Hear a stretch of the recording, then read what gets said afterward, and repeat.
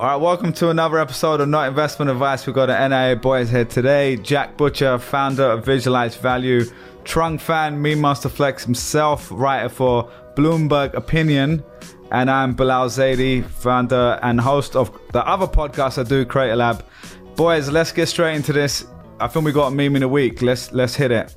Yeah, this one is coming out on Wednesday, so I think people will still be feeling this.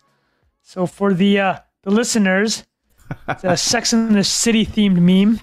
It's themed meme. No, the photo is of Carrie Bradshaw, so Sarah Jessica Parker from Sex and the City. Basically, she's looking a little bit tired, and the meme reads, "Are you feeling rested after the long weekend?" And then it's just a photo of her looking not the best, and it's not about her. Sarah Jessica Parker is amazing, great actress, a great show. Trying not to get cancelled. Yeah, I'm not trying to get cancelled, but first of all, this one's blown up, so you can cancel whoever tweeted it. So if you're listening, you can look it up on the video. But the reason this resonated is because, man, can you guys believe it's September 6th already? This is absolutely insane. It's pretty Summer's mental. over, dude. What is happening? This is pretty wild. How was the long weekend? Do you have a long weekend in Canada too, Trung?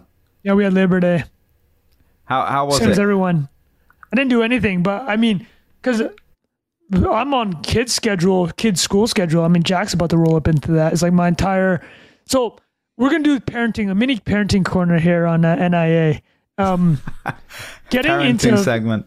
Well, I was telling Bilal because we recorded an episode of Creator Lab earlier, but I'm basically... in my head, mentally waiting for September 2023, because that's when my kid is in school for 8 hours a day. Because right now he's in school for 3 hours a day, which if you include drop off and pickup time is like really 15 minutes. That's how much time you have to yourself. You know, when you know how like the context switching, like I drop my kid off, I get off home.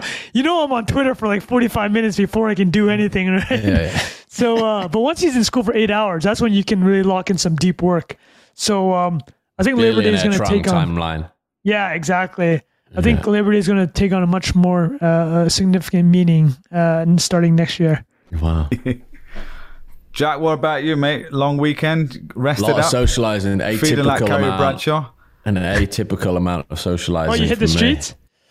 I just had people in town and some neighbors and stuff. So it was just a lot for the. My dog has been eating rabbit shit. Had to go to the vet this morning. Wait. Nah, the dog. Because usually dogs can eat shit, right? Like I know dogs eat shit, like recreational. That's why they're haram, mate. Yeah. Mate. But wait, so how did you know it was a problem? It's like leaking liquid excrement all over the house. Jesus Christ. That will do it. That will do it. That will alert you that something's not quite right. So, because I don't know if we're allowed to say, but yeah, Jack was having a bit of a day today, so we had to... That's why we did the Carrie Bradshaw thing. Please don't cancel me. Cancel whoever did the tweet. Yeah. Well, we're back at it, boys. Summer's over. Get dialed in. We're back to work. Bulking season. We're back to bulking season, yeah. I guess it's bulking season now. You're right, yeah. Guess so. No Speedos. All right, boys, we got a couple. We're going to try to focus on only a couple things this week.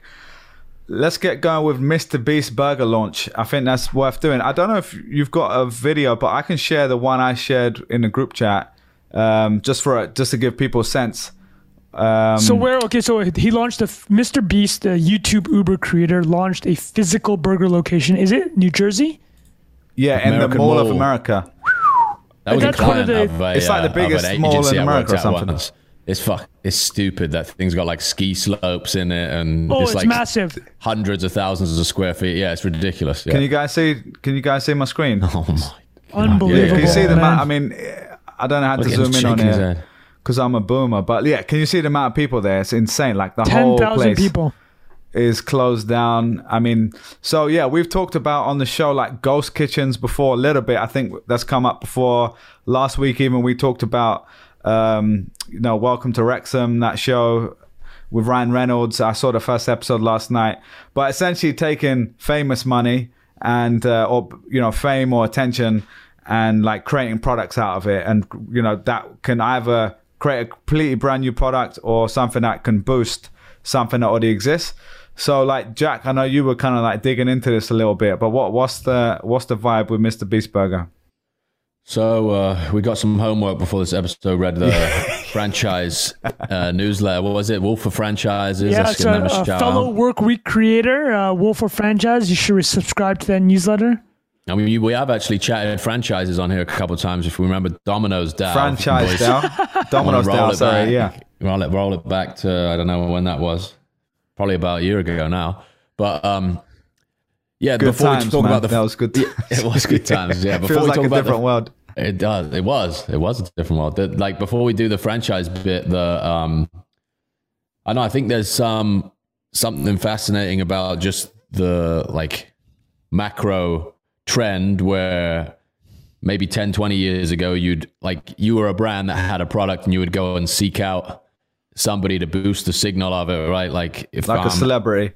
I'm trying to think, like Avis David or, Beckham. Michael Jordan. And like, that's actually probably an interesting parallel, like building a product around a celebrity. But this is a little different in that it's like commodity kind of, right? The food thing, and then making a good burger and then putting a name on it. I don't watch that much Mr. Beast stuff, so I don't know if that's like burgers is like a huge part of the story, or it's like people know what food he likes and he does it like it like aligns with that. But yeah, it's like this direct to consumer attention is changing the way stuff gets made and conceptualized and sold. And the newsletter that we read is like you have a legitimate shot at going up against the giants because your reach is just so ridiculous on every side of the equation. Like you can recruit the customers, you can recruit the franchisees, you can get 10,000 people to show up in the middle of New Jersey. Like his reach is just so profound. And so let me put some numbers behind the reach actually from the Wolf Report. So his main YouTube channel has 103 million subscribers. All of his US channels have 183 million. And then he has 47 international channels. And let me just add this before Jack gets back into it. Mr. Beast launching these international channels is one of the smartest moves I've ever seen. So he took his YouTube, he's cracked the YouTube algorithm, right? He makes the best YouTube content that everyone gets 50 million views. His strategy for YouTube is actually very brilliant. It's called the Jenga strategy. So in a game of Jenga, you know what the end result's going to be, right? The tower's going to fall. So for Mr. Beast, when he's doing a Jenga strategy, it's like everybody has their hand on the Ferrari. Whoever has their hand last gets a Ferrari, right? So you know what the end result's going to be. You're watching to get there. So his content is just perfect for YouTube because you'll watch for 15 minutes to see the end result and you know what's coming. But what he did with his international channels, which is so brilliant, is he just took all this YouTube optimized content, paid somebody to dub them in these local languages. Oh, yeah. Yeah. So apparently he was talking about this on Rogan as well. Yeah, genius, right? So apparently I'll just give one more anecdote about these international channels, but apparently he got the #1 voice actor in Japan to do his Japan channel. That's incredible. Yeah, so you're paying like, who knows how much he's paying? He's obviously, it doesn't matter, right? He's making so much money. But yeah, so apparently he spends $1 million an episode at a YouTube video. But just wanted to give a size of the scale. And so Jack can now talk about, now you have all this attention and then what he's doing with it. You said I was just looking that up. You said he makes $1 million a video. No, he spends $1 million in episode. He invests $1 million per YouTube video. Oh, okay. All At right. least. So On average, some of them are way higher because they recreated like Charlie's Chocolate Factory or whatever and stuff like that. But yeah. So I'm just on looking. average, I don't know if these numbers are how accurate they are, but it sounds like he's kind of like reinvesting everything back into the videos, right? Is that that's the whole strategy? Somewhere? Yeah. The whole part goes back in. So he's like, it says he's making about $3 million a month from YouTube. That's just obviously just the ad revenue. So I don't know. I'd be fascinated to understand like what scale you would need to be as a like a brick and mortar retail restaurant business to get anywhere near that. Obviously there's a lot more complexity there, and that was the argument for franchising. Like if you're Mr. Beast, the thing you do best is make videos. So get an experienced CEO in who knows how to build franchises, and then you stay in your like attention generation zone of genius, and then man, like there's, use a cliched term, it's like there's like areas for Mr. Beast's community to gather in the real world as a function of those things existing too, right? Like you imagine, it's not just the influence that allows you to create that thing. It's by creating those things, you actually deepen like the ability to like put on different types of events and grow relationships with the audience in a different way. It's like, even if that operated at cost, it would be another thing that makes the Mr. Beast brand like indestructible, anti-fragile, blah, blah, blah, blah, blah. It's not necessarily about making money in the short term. It's about like growing the Mr. Beast that meme. snowball down like the what hill, else can he do, right? Like the article covers the stuff, like this single location he put up in the mall in New Jersey is like only the fourth thing under the Mr. Beast umbrella, right? Like, Jack, did you have some of the other things that he's already done? And like he did the ghost kitchens obviously before this single burger location, and I don't like, how much was that ghost kitchen making? I don't know. He's got a philanthropy. Okay, so it says here in 2020 he launched the ghost kitchens, which so 1,000 ghost kitchens around America were using his app to sell burgers, Mr. Beast burgers. 100 mil. So we got to break down the margins on that, Jack. But you're talking about what would it take? Let's just say he's doing 50 mil a year in ads on YouTube. If you take out the margins, they're probably pretty equivalent sized businesses already. And you mentioned, he's taking that to do philanthropy. He's fed over 100,000 people. And he also released a candy bar business, which sold 1 million candy bars within 3 hours of launch for a 10 million in revenue. I mean, the reality is this: he can sell anything. Yeah, I guess the like revenue per subscriber is like. Oh yeah, that's a good point. That's a great way to put it. Yeah, right. Like on just the YouTube side, just like you're capturing nothing based on like the amount of connection value, whatever synonym you want to use there. Like somebody's watched 200 Mr. Beast videos, they're effectively paying him 30 cents a year. Yeah. It's like in ad rep, just with their attention, not even them spending it. Yeah. Before they've spent any money, where it's like, it's an incredible amount of goodwill, like above that can be captured in various, like, I'm sure he sold merch and clothing and stuff that people want to represent the Mr. Beast brand in the real world. And like, I think, man, I haven't really thought about it that way, but that's maybe a fascinating way to think about it. Is like the there's so much more room on top of that like exchange that's happened, where you're like basically building relationships with people for free. Man, I don't know. I guess the strategy has been to like reinvest over time with the channel as it grows. So obviously the quality of the videos increase over time. It is a really, I guess, a rare strategy. It's not like you're doing these. I just don't know how replicable this is, right? It's like there's this idea of like, oh, this is like the future for a lot of creators. I mean, this guy is just so, it's just incomprehensible how big. Yeah, it's kind of like saying if Martin's like, if you had the same financial strategy as Martin Scorsese, it's like, it doesn't work that way, right? It's like this guy has a lot going on outside of that is making the great videos happen. And it's the 0.001% of YouTube. It doesn't mean that. I mean, I guess the cool thing here is he was like a nobody. He's like a kid who just kind of built his own thing over time, all on YouTube himself, which is sick. But it's not like, like we always joke about this phrase like creator economy, like, oh, this some random kid who's writing a newsletter is going to do Mr. Beast Burger, right? Like, this is just the... Yo, you taking shots at me, Bilal. Yo, Trong, you... Fan burger. Wait, actually, so, Jack, we were recording... We were just talking about the stat we flipped around, the OnlyFans versus Substack. Incredible. Substack, last year, 100 million in gross revenue. OnlyFans, 5 billion in gross revenue. Newsletter writers. You gotta get that domain fired up, fan. No, but I just want to give it. So, Mr. Beast's real name is Jimmy Donaldson. I think he's 25 years old. He's so young, right? He cracked YouTube. So, for the listeners or viewers, if you haven't listened to Mr. Beast or Jimmy Donaldson on Joe Rogan, Yeah, it is sick. an incredible 3 hours. This guy is obsessed with YouTube, and like now we're explaining how he's trying to turn it into these consumer products and doing a great job. Obviously, the other person that's worth shouting out is Reed Duscher. Is his talent manager and also the partner for Night Media. They invest, and basically he's Mr. Beast's right hand dude and does all this kind of crazy. Like Mr. Beast Burger and all this other initiatives they're doing.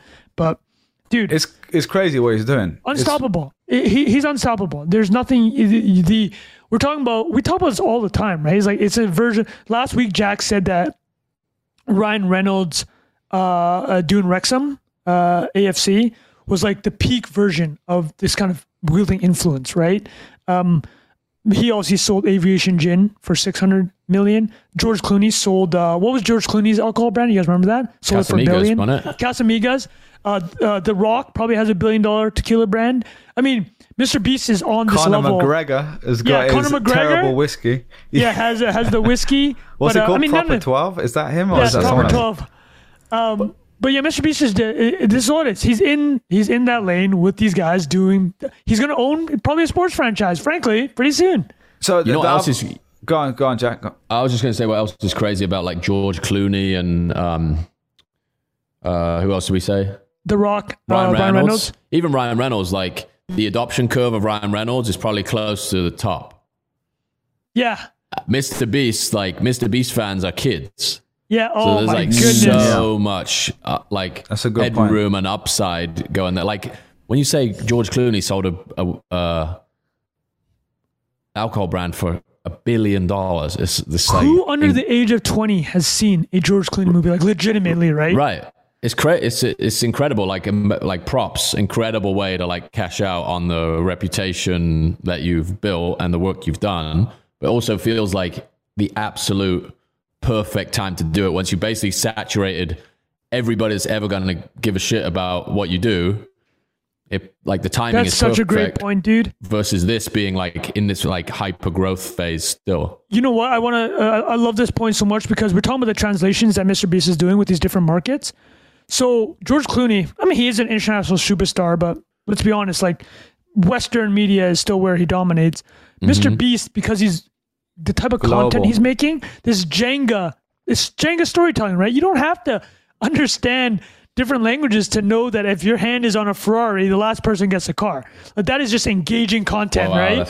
You know what I mean? Great. So Like language ascending above language. Yeah, he's ascending and he's doing it in these 10, 15-minute YouTube videos. I mean, he's going to have the biggest audience of anyone ever. And it's absolutely insane. But actually, Blah, I know you had a thought, but I want to give one George Clooney story, which is amazing. He, this is when he had made it as an actor. Fun fact fan. Yeah, this is the fun fact fan for this week. George Clooney got about, I think, 15 of his best friends together for dinner one night. This is after he made it as an actor, very successful. In each, he brought his 15 buddies over for dinner. He had 15 suitcases, and each suitcase was $1 million. And this was the crew he came up with. And he's like, gangster. I want to, this is, Google this shit. It's a real story. He goes, I'm giving each of you $1 million after tax. Tax is already paid for. And as a thank you for everything you've done to help me get to where I am. So Cindy Crawford's husband, I think. Imagine that Uber home though. Jesus Christ. Yeah, I know, dude. Taking that suitcase home. Oh, you're gonna need that security home, right? The police escort. So Cindy Crawford's husband, I can't remember his name. It's Ross something Gerber. He goes to George. He's like, I can't accept this money, dude. This is ridiculous. George goes, if any one of you don't take the $1 million, none of you get it. So that's hilarious. To take the money. The game theory. Imagine being friend 16. Imagine being George Clooney's 16th best friend. Ponzi-nomics. That's hilarious. How choked would you be if George Clooney's 16th best friend? Oh, man. Didn't make the cut, but that's an amazing story, dude. This is nowhere near on the same scale, but one time at Google, they would give a holiday like a Christmas gift. So like in the first year, you get like a Nexus phone. You're like, 21 out of school. You're like, oh, I got a £1,000 phone. Like, this is sick. 1 year, they just decided to just give everyone $1,000 or €1,000 or whatever it was in cash. Fungible. And it was one that in Mountain View or whatever, there were people getting jacked because people found out like it got tweeted. Oh my goodness! So like imagine all these Google nerds walking home on the little bar or whatever and getting jacked. Wait, So hold I on. mean, I hope that's a public story, but yeah, it's kind of a funny thing. Bilal, we might have to mute that. Yeah, that's fine. But actually, I have one more thing. Do you guys ever do Secret Santa? Yeah, of course. Do you guys ever do Secret Santa? Somebody gives like the lottery ticket, and then everybody just tries to trade for the lottery ticket. Oh, yeah. Because every other gift is ass. You've seen the fake lottery tickets. Have you seen those? No, what's that? Oh, you got to do that. Wow. You can get like fake winning tickets and buy them as gifts. Oh my god. That is so Jesus sad. Christ, that's so bad. Can you imagine that? Yo, I've seen it. Yeah, I've seen it. There's got to be reaction videos online for that, man. Yeah. When Jack says he's seen it, he means he's pranked a few people. No. Hey, Celia, check this out. Just bought this, feeling like it today. Go ahead. Yeah, mate. Oh man! All right, so let's get us back. What were we talking about? So Mr. Beast. The other example I was going to give that was in the recent news. I'm just going to share my screen. Our boy Kevin Hart. Did you see this? Hart House. Oh, what is this? Healthy food? This is basically. It looks like Shake Shack to me, but it's like vegan or like dude, plant-based, everyone.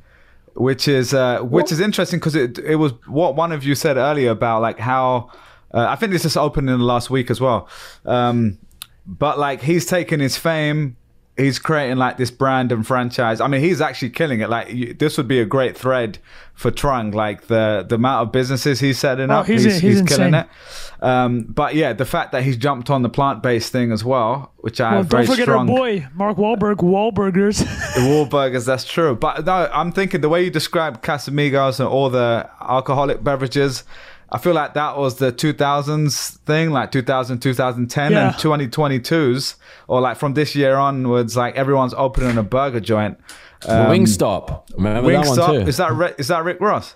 Rick Ross. Rick Ross is Wingstop? Oh. Yeah. Whether he started it or not, I don't know. He bought a bunch something. of it. Yeah. He probably ate a few to be honest, but yeah. He's got the distribution for it. He talks about it. And my man's been cutting. About it, yeah. He's been eating those pears. Have you ever seen the video of him? Yeah, I love that video. How he loves pears. Sorry, that's a tangent. Sorry, that's not respecting the listeners' time. But anyway, we got all right. Anything else on Mr. Beast Burger? Because I think that's an interesting. I mean, the one thing I was going to say, actually, Trung, sorry, before I just cut you off there, but I will challenge what one of you guys said before, because I do kind of agree that I think he's kind of unstoppable. At the same time, to be fair, what is the things that we liked when we were kids? And even though we now have this nostalgia about them, they're not the same things we like, right? Like we're not playing Pokemon anymore, though there will be NFTs or something that takes its place. We're not watching Power Rangers. So they might not age up with him, is what you're saying. They might not age in the same way. And so what was cool then is not cool in the future. And at the same time, it's just depending on how he keeps evolving himself. Does he keep evolving and his content evolves so it basically retains those people? Or is he just going to keep going after the mass and doing like giveaways and all the stuff that works? So that I mean, I think he'll just keep doing the stuff he wants to do, and he'll be fine either way. But it'll be interesting to see if he can reinvent himself. That's a great question. So let me rebut Bilal's rebuttal, or kind of address it. That's a great question. Okay, so the number one YouTube earner, Ryan Kaji, you guys are I think 11-year-old Filipino. Toys or something, yeah? Yeah, he reviews toys. It's a full-on media operation. They make $30 million a year. But they had the same problem. I mean, you nailed it, Bilal. His parents, very savvy. They're like, uh-oh, he's getting older. He has less interest for this thing. How are we going to keep that audience engaged? So they started doing digital versions of him, like cartoony versions of Ryan Kaji, right? Killing it. He'll never grow old. And that when Ryan, the real one, doesn't want to do it anymore, they're just going to toss him to the dustbin and let like the cartoon Ryan Kaji keep entertaining kids. Yeah. That's a great question, actually, about like what Mr. Beast, man, it feels like, okay, let me just throw a prediction out there based on what Bilal said, because it's such a good point, is I think Mr. Beast is going to have to end up doing something like a motion picture event, like an Avatar type situation, right? We're talking about getting crazier and crazier and crazier. Could he do a movie that pulls in $2 billion at the box office, right? Like that seems like the end game here. Like he's going to conquer YouTube. He's already conquered it. Can he do something 90 minutes to 120 minutes where it really becomes like this end game type, Avengers type phenomenon. I wouldn't bet against it, but I'm just thinking, what else is there for him to do? Yeah. Yep. Mr. Beast Olympics. Can you imagine that? That's wild because you've already got the. He's already conquered it, right? He's already conquered. What is he going to do? The live thing is a really good point because as you were saying that, I was bringing up Prime, which is Logan Paul, KSI. They have their energy drink, which is equivalent of one of these things as well. And they obviously, like that. I love that frame that Jack said before, which was like 32 cents per user or whatever, revenue per user. And then they went out and did, the fight. And like, I don't know how much they grossed in that, but like 10 mil, 5-10 mil, I have no idea. But like crazy money where you just take, people are actually paying $50 to watch a boxing fight versus like paying nothing or skipping an ad, whatever. And then if you layer on, like you said, those big things like a big movie deal or like something like that, or like where they're getting the back end of it as well, that's a big move. Could you talk through that water deal a bit more? I know nothing about it. What, the Prime thing? Yeah. I don't know that much about it. I just think they've got a brand called, I'm on it now, drinkprime.com, and I've seen they were sponsoring, they did something with Arsenal. That's how I know about it. And if you watch any of the stadium sponsorship or something, isn't it? It's like in and around the Prime. It's an energy drink, Prime energy drink. Arsenal. I'm just gonna see. Yeah, they're basically doing. Arsenal partners with Prime hydration drink. I don't know too much about it. Big Arsenal fan, I'm assuming. Massive. Yeah, he's a massive Arsenal fan.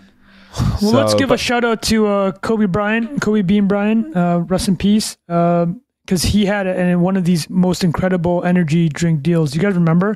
2014, he bought 10% of Body Armor, a Gatorade competitor, for $6 million. It was acquired for $8 billion, or valued at $8 billion. And so he made 100 times his investment. I mean, his family did.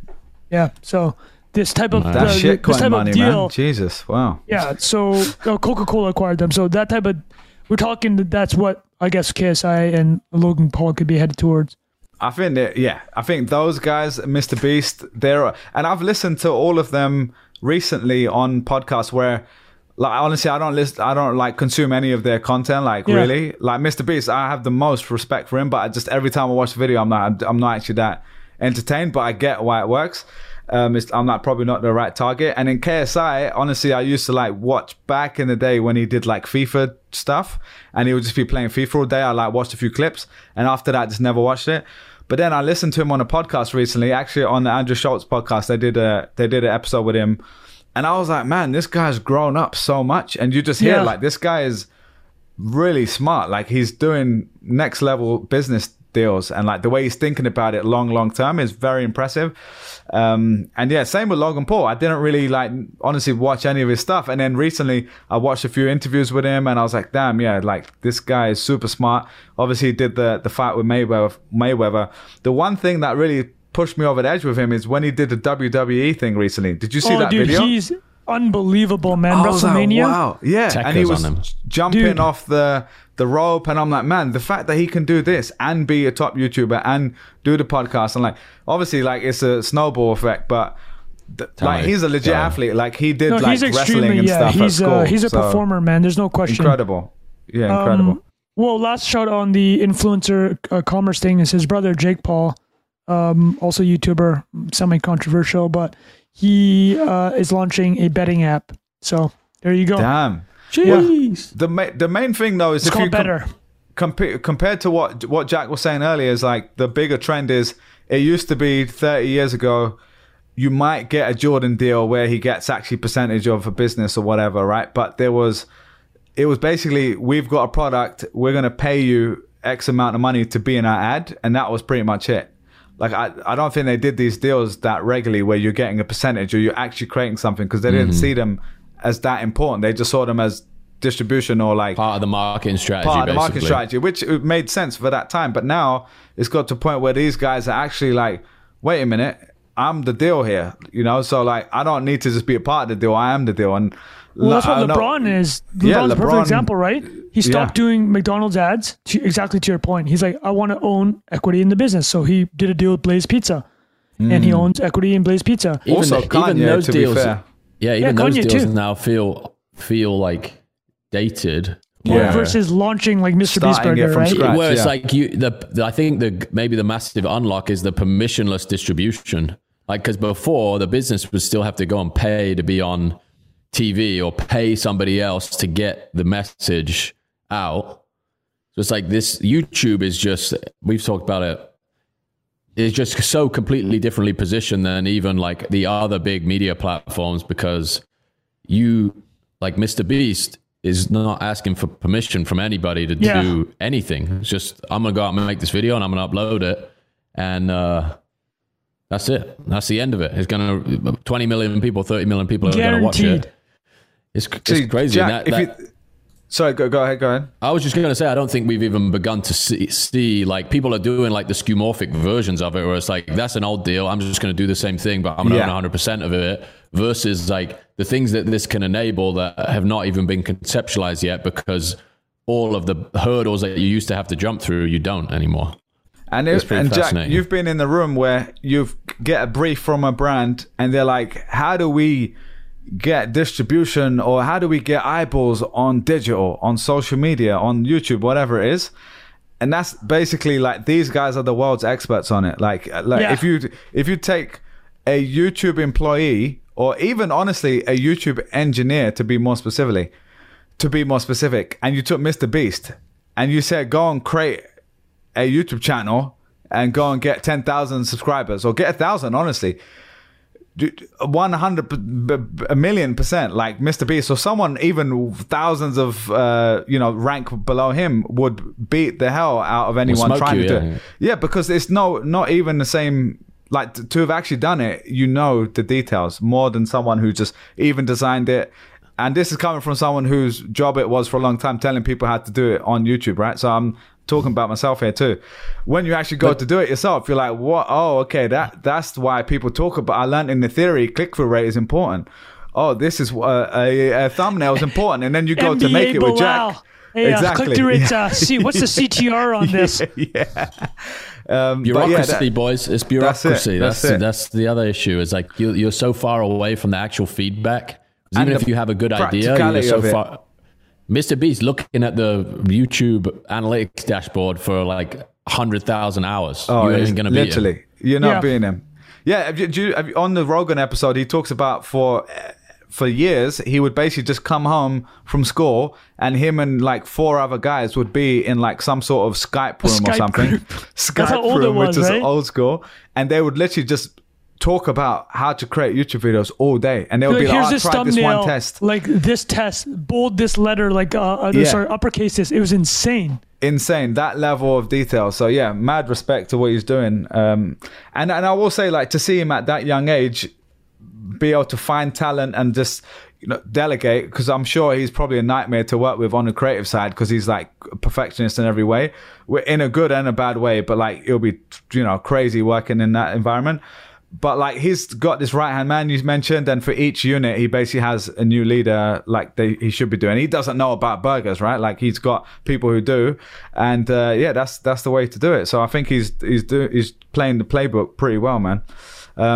All right, should we move on to the next subject, boys? We just got one more for today. Well, actually, you know what? We haven't talked about it yet. I think it's worth talking about. Let's talk about Andrew Tate, the deplatforming there we go. of Andrew Talking Tate. of. Yeah. Yes. So let me throw it to you guys, because you guys put me onto Andrew Tate. So Andrew Tate is like this. Listeners, I did not find Andrew Tate. Bilal and Jack were he like, doesn't go on the internet, so you got to sign up to Hustle University, man. It's like this. It's not a pyramid scheme. Make sure you use this link. Yeah, use this link, exactly. So for the uninitiated, Andrew Tate is this kind of Instagram influencer type, TikTok. He's just like, he made a ton of money. Former kickboxer, former chess player, made a lot of money in apparently very sketchy ways, like with cam girls. But has over the past 6 months become, in his words, quote unquote, the most famous man in the world. Yeah. So yeah. I mean, literally I think I sent it to you guys in the group chat. There were more people searching for Andrew Tate than President Biden, Joe Biden, Kim Kardashian, and Kanye West, or like 3 well, very he was prominent people. Let's talk about it. He was juicing the algo a bit with what he was doing. So can you guys explain what Hustle University is and like what that was all about? So I don't know, Jack, if you know more about this. I've never been inside there or seen it, so I like, don't know fully. But no, I mean, just to add really quickly what you said, the caveats, obviously, like he said a lot of wild stuff, right? Like we know that. Yeah. That's why he's basically been cancelled off a lot of these platforms. Though very misogynist things, like a lot of women violence was condoned in these clips that were taken from his videos. Like stuff, exactly. So there's a lot of stuff where, I mean, honestly, again, if you listen to this with your kid, like I'm just gonna say some of the things that he said real quick. Like he would say stuff like, the world's problems will be solved if you put a woman's body count on their forehead, right? Like so that's obviously a terrible thing to say, but the point is he was playing the he was playing the internet's algorithm, right? And he knows by saying that, just me literally being scared to say that on the podcast because someone could clip that and ruin my life with it. Yeah, he knows that on both sides there's going to be someone like, oh, that's funny, and on the other side they're going to be like, oh my god, how can you say that? And that is what creates the feedback loop that blows up your video essentially. Yep. This was attributed to someone, I can't remember the name, but it was like, if you get 50% of people to love something and 50% of people to hate it, you get 100% of the attention. And he executed that playbook to perfection. Yeah. And then the other thing to mention is a lot of this stuff, it wasn't even his own account. He didn't have a TikTok account. So he was basically incentivizing. He had this thing, I think, Hustlers University, which for what I understand is like basically a course business or some sort of educational thing, right? I'm assuming. Maybe a pyramid scheme. I've heard it's MLM.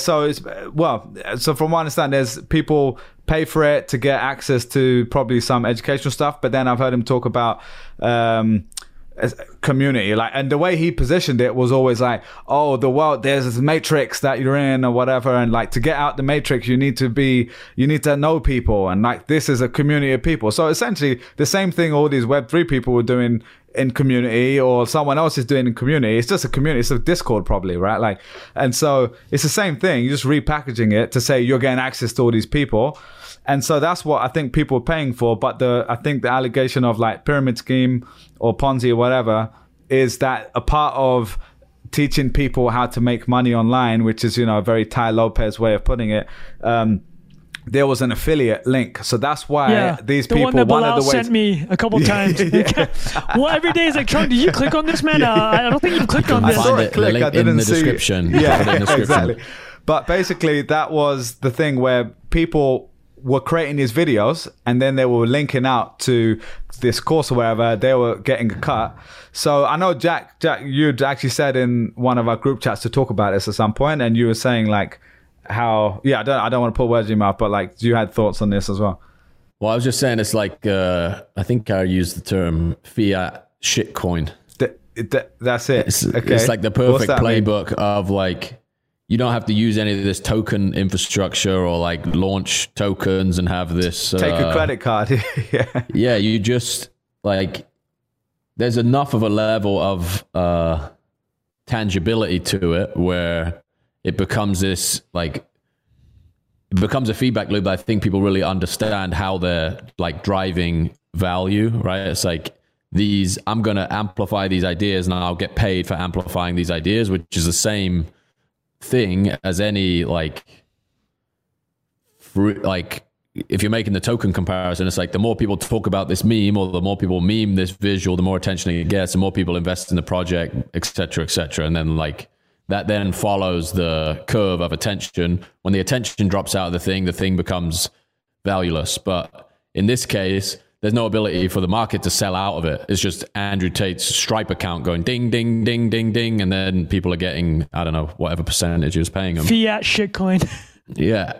I mean, it's a stretch, but you get what I'm saying in terms of the like. He's using this influence instead of launching a crypto product. It's just going to him and like his Hustle University. And it's driven by this massive meme of Andrew Tate, the individual that. So I will say this is like, if you look at the entire body of his content, some of it is this idea of like, hey, listen, if you're a young male, there's certain responsibilities you should have, right? Listen, crazy shit he said, but then there's part of it too where like it's pretty normal. He's like, yeah, you should take care of yourself and be in good shape and learn to go after what you want, have a little discipline in your life, right?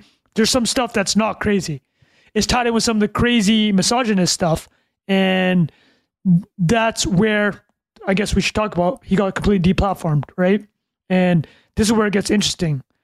So it wasn't a single conduct violation that he had. It sounds like, just more generally, Andrew Tate violated our policies on YouTube, on TikTok, on Twitter, of maybe they took the misogynist stuff and said, okay, this is like condoning violence, right? But where it got interesting, and Bilal mentioned this before, he doesn't himself have a TikTok account. It seems like a lot of related people were creating their own taking versions, videos of all his them. YouTube clips. And I mean, he played, if you were to create a avatar for how to get clipped from video podcast, you would wear sunglasses indoors while smoking a cigar, right? Yeah, getting massaged for an hour. Getting massaged. Like he's playing the algo to a T, got people to cut these videos. But this is where it got interesting. It's a character, a shitty character. He got banned. Not just he got banned, the likeness of him got banned. So on TikTok, if you're one of these accounts that Bilal mentioned, that just posted videos of Andrew Tate, that account and those videos were getting deplatformed. So this is where it kind of gets scary on the censorship side. Because whatever you think about Andrew Tate, it's infinitely worse to have no recourse and to have your likeness erased from the internet and decided by, honestly, 5 or 6 people that run these large tech platforms. So that is where, this is why it's such a difficult issue to talk about, right? It's like, if you're saying, oh yeah, I don't think Andrew Tate should have been completely disappeared from the internet, people say, oh, you're supporting misogyny and violence towards women, right? But that's actually not what's happening. What's happening is just overnight, he was taken off the internet, disappeared. And that's just a lot of power to have, right? Because you got to start asking, who can that be applied towards? Yeah, I mean, I guess you're separating the person and whatever he's saying from the idea what is of a due being process, able to be right? It's like a Trumpish type question. So you took Trump off all these platforms overnight. It was definitely coordinated. And whatever you thought about him, you had 6 people deciding the most powerful man in the world, or we thought he was. The way I would see it, Trung, is like that example you gave there. So Andrew Tate, Trump, I would say even before that, Obama, on a completely different scale of who the person might be and the people that will follow him. But to me, these were 3 big, I know 2 of them were presidents and one is some random dude on the internet. Like internet but I'm saying, share. as an example, like as someone, if you listen to this, you listen to us to learn about what's on the edge of the internet. And this guy was the edge of the internet with hundreds of millions of people watching his stuff, basically, right? Yeah. Billions of people, billions of views, sorry. And so, and I'm literally just sharing this right now on my screen. If you can see, if you're listening, I'll just describe. This is Google Trends. And you can literally see here, this is Andrew Tate, Kim Kardashian, Kanye, and Joe Biden. That is insane. Right? And this is the blue line here, 66. So he had almost 5-6 times the amount of people searching for him than Joe Biden. 6 times the amount, pretty much. More than 2 times than Kim Kardashian. Again, 4 times more than Kanye. These are 3 of 4 of the most famous people in the world. And a lot of people listeners might never even heard of him. But if you see his picture, you might be like, oh, I've seen a clip of him and I've never seen him again. And so that is the kind of power of like, this is more about a case study of something that happened on the internet in the last 6 months, which if you agree or disagree, if you think is an idiot, if whatever, like that's not the point here. The point is the fact that this time it was Andrew Tate, another time it could be Donald Trump running for president again, or it could be on the flip side, a positive thing that you agree with that is also spread. Like if you believe in climate change and someone's coming out with viral clips talking about why we need to change something for climate change. I'm just giving extreme examples here. So that is kind of why it's an interesting example. And I think what was very smart, if you like it or hate him, regardless, the fact that he didn't have his own account meant it could keep going. He didn't. Well, normally you think of it as the other way around, right? You say, oh, I don't have my own account. They could take it away from me at any moment. Instead, they designed it in a way which was, I'm going to create something that people can just keep spinning up new accounts every single day. And I'm going to give them incentive to go and actually pump this for me. And the best stuff's going to rise to the top. And that's exactly what happened. He had so many one-liners that were perfect for TikTok. That's why the deplatforming of his likeness is so crazy, right? Yeah. It's like, how are they even doing that? Like I don't even know how they do that. They're probably just like doing image recognition, text. They're just like, this guy's on the platform. We're just So Mike Solana, who writes the Wires newsletter, you guys ever read that?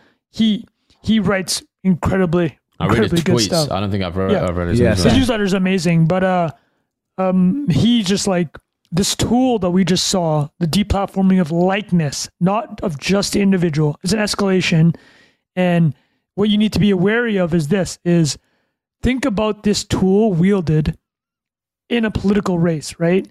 It's not even like, hey, we're going to deplatform Donald Trump. We're going to deplatform any likeness or image of him or any future competitor, right? And again, this is being decided by a handful of people. Or even, honestly, it could just be one or two people in like the censorship department or like the safety and moderation department of a single tech company, right? And they're probably all in a group chat together.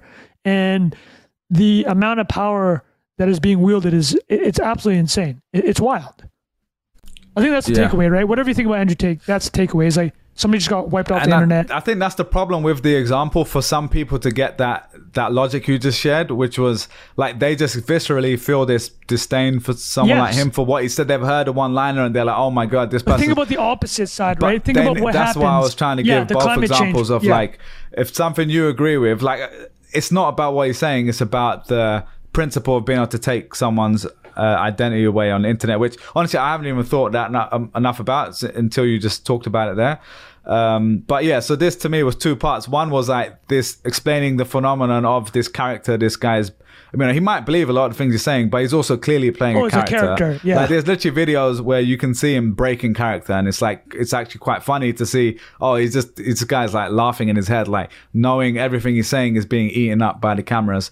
And so that's the first part. But then the second part is like the principle of what happens when someone needs to be taken off the internet.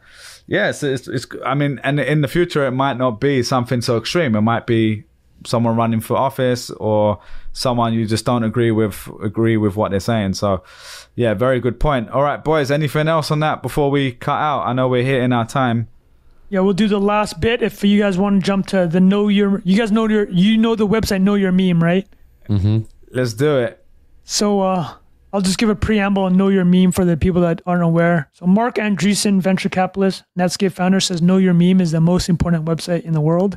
NIA listeners know how much we love memes, and we have Meme of the Week, and we love posting images and videos that are make us chuckle.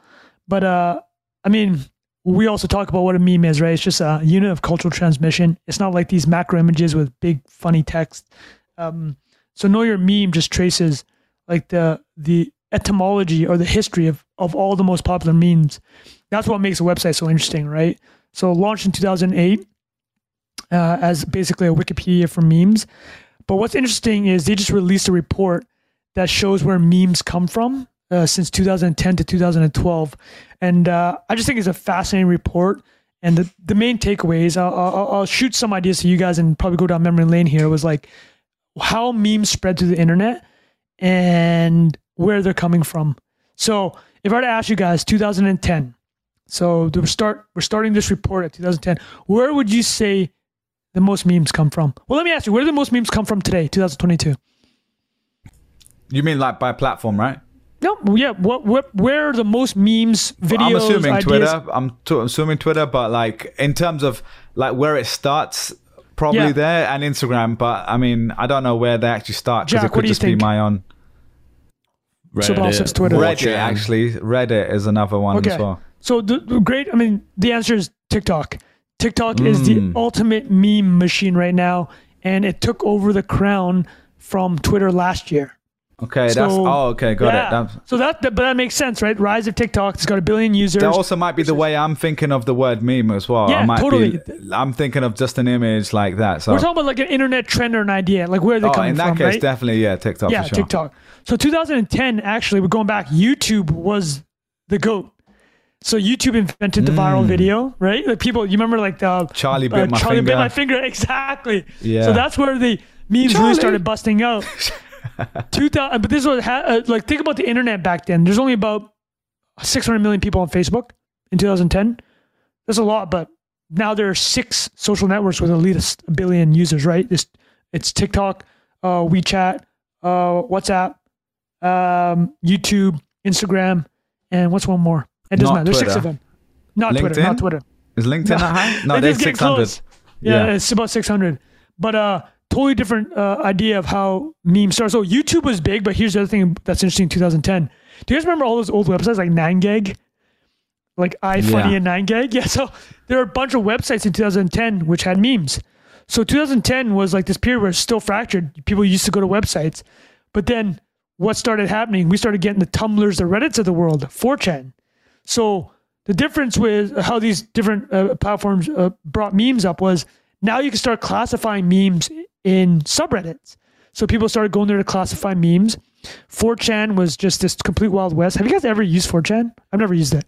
No, I don't. Is I've it been like linked to stuff on there, but I was going to add a bit of personal trivia. I went to school with a kid who started lolcats.com. That's It was, like, hilarious. one of the first, That's big. one of the first like big viral image things, you know, where people funny pictures of cats, like, because that was a meme in itself, right? The internet was used to look at cat Cats. pictures. Remember Yeah. when Yeah. people used to, yeah. Well, Anyway. that's what literally when we would go in 2010 to speak to people about YouTube, they would literally say, "Oh, what am I going to put my ad, my brand next to people of like a cat on a video. skateboard, like Yeah. something like that." And that's literally what Yeah. they thought of it as. So same No, but thing. that's a good shout out because it kind of explains the trajectory of these memes. So we're talking about there's so many websites back then where they said lolcats or 9gag in 2010.